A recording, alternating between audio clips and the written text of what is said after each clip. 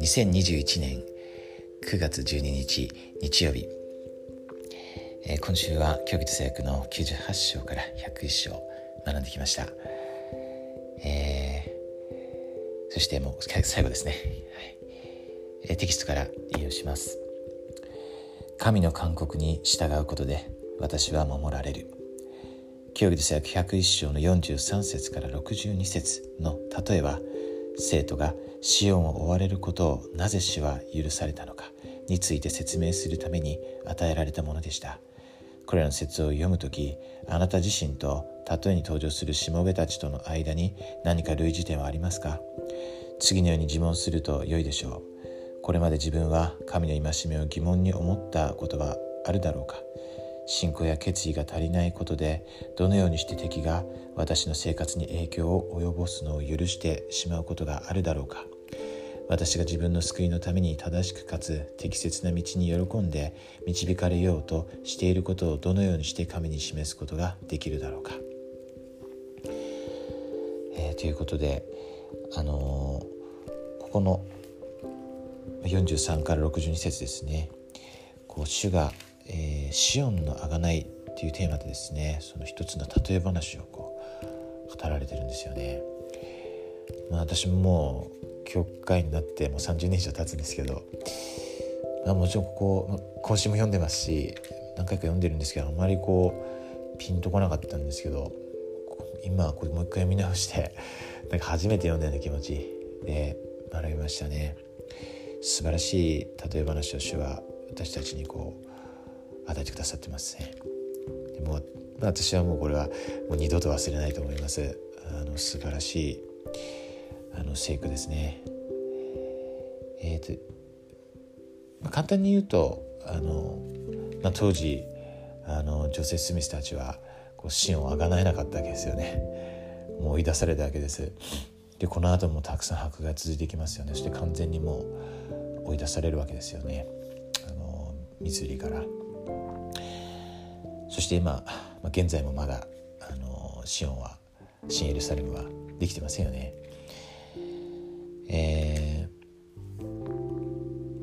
そういうその例え話ですね。55節と、62節を読みます。果樹園の主人はしもべの一人に言った。しもべたちの残りを集めてとどまるように私が命じた者たちを除く私の家の有志全員、すなわち私の戦士たち、私の家の有志であるすべてのしもべたちの中の若者たちと中年の者たちを率いていきなさい。そこでしもべはすぐに行って主人が命じられたすべてのことを行った。そして多くの日の後、すべてのことが成し遂げられた。私が読んでて印象に残ったこの55節の勇士とかですね、戦士たちっていう言葉ですね。英語調べると My Warriors ですね。かっこいいですね。これ誰でしょうかね。まさに私たちのことなんですよね。最近ネルソン大官長は神に勝利をもたらすというですね、素晴らしい説教をされました。まさに私たちは神に勝利をもたらすためのウォリアーズですね、戦士たちです。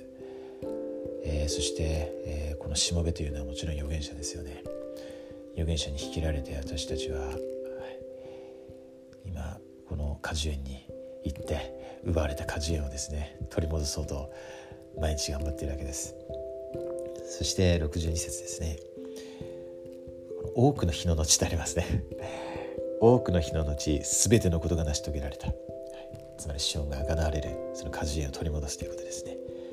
もっと具体的に言えば新エルサレムが築かれるということですよね。今もミズーリに教会いると思いますけれども、まだこれからですよね。それを私たちはこれから気づいていきますね。多くの日の後っていうのはこれ当時啓示が与えられたのは1833年ですよね。200年まで経ってませんけれども、多くの日の後ですね、これが成し遂げられます。そしておそらく今聞いている方、もしくはその子供たちとかですね、子孫たちは必ずそれを見ますね、成し遂げます。本当にこの素晴らしい例え話に感謝します。私たちがこの果樹園の主人がですね命じたしもべ、つまり預言者、と共に今果樹園を取り戻そうと戦っています。そして私たちは必ずこの戦いに勝利を収めることができます。そして、神に勝利をもたらそうと共に戦う人たちもうたくさんいますね。そういう人たちを見つけなければなりません。この福音は真実です。そして必ずこの主がこの例え話で言われたようにシオンはあがなわれます。私たちはそれを見ることができます。その自分の中で、この地元のユニットで、またこの教会全体として、そして偉大な主の再降臨を迎えることができます。私たちはそれに備えています。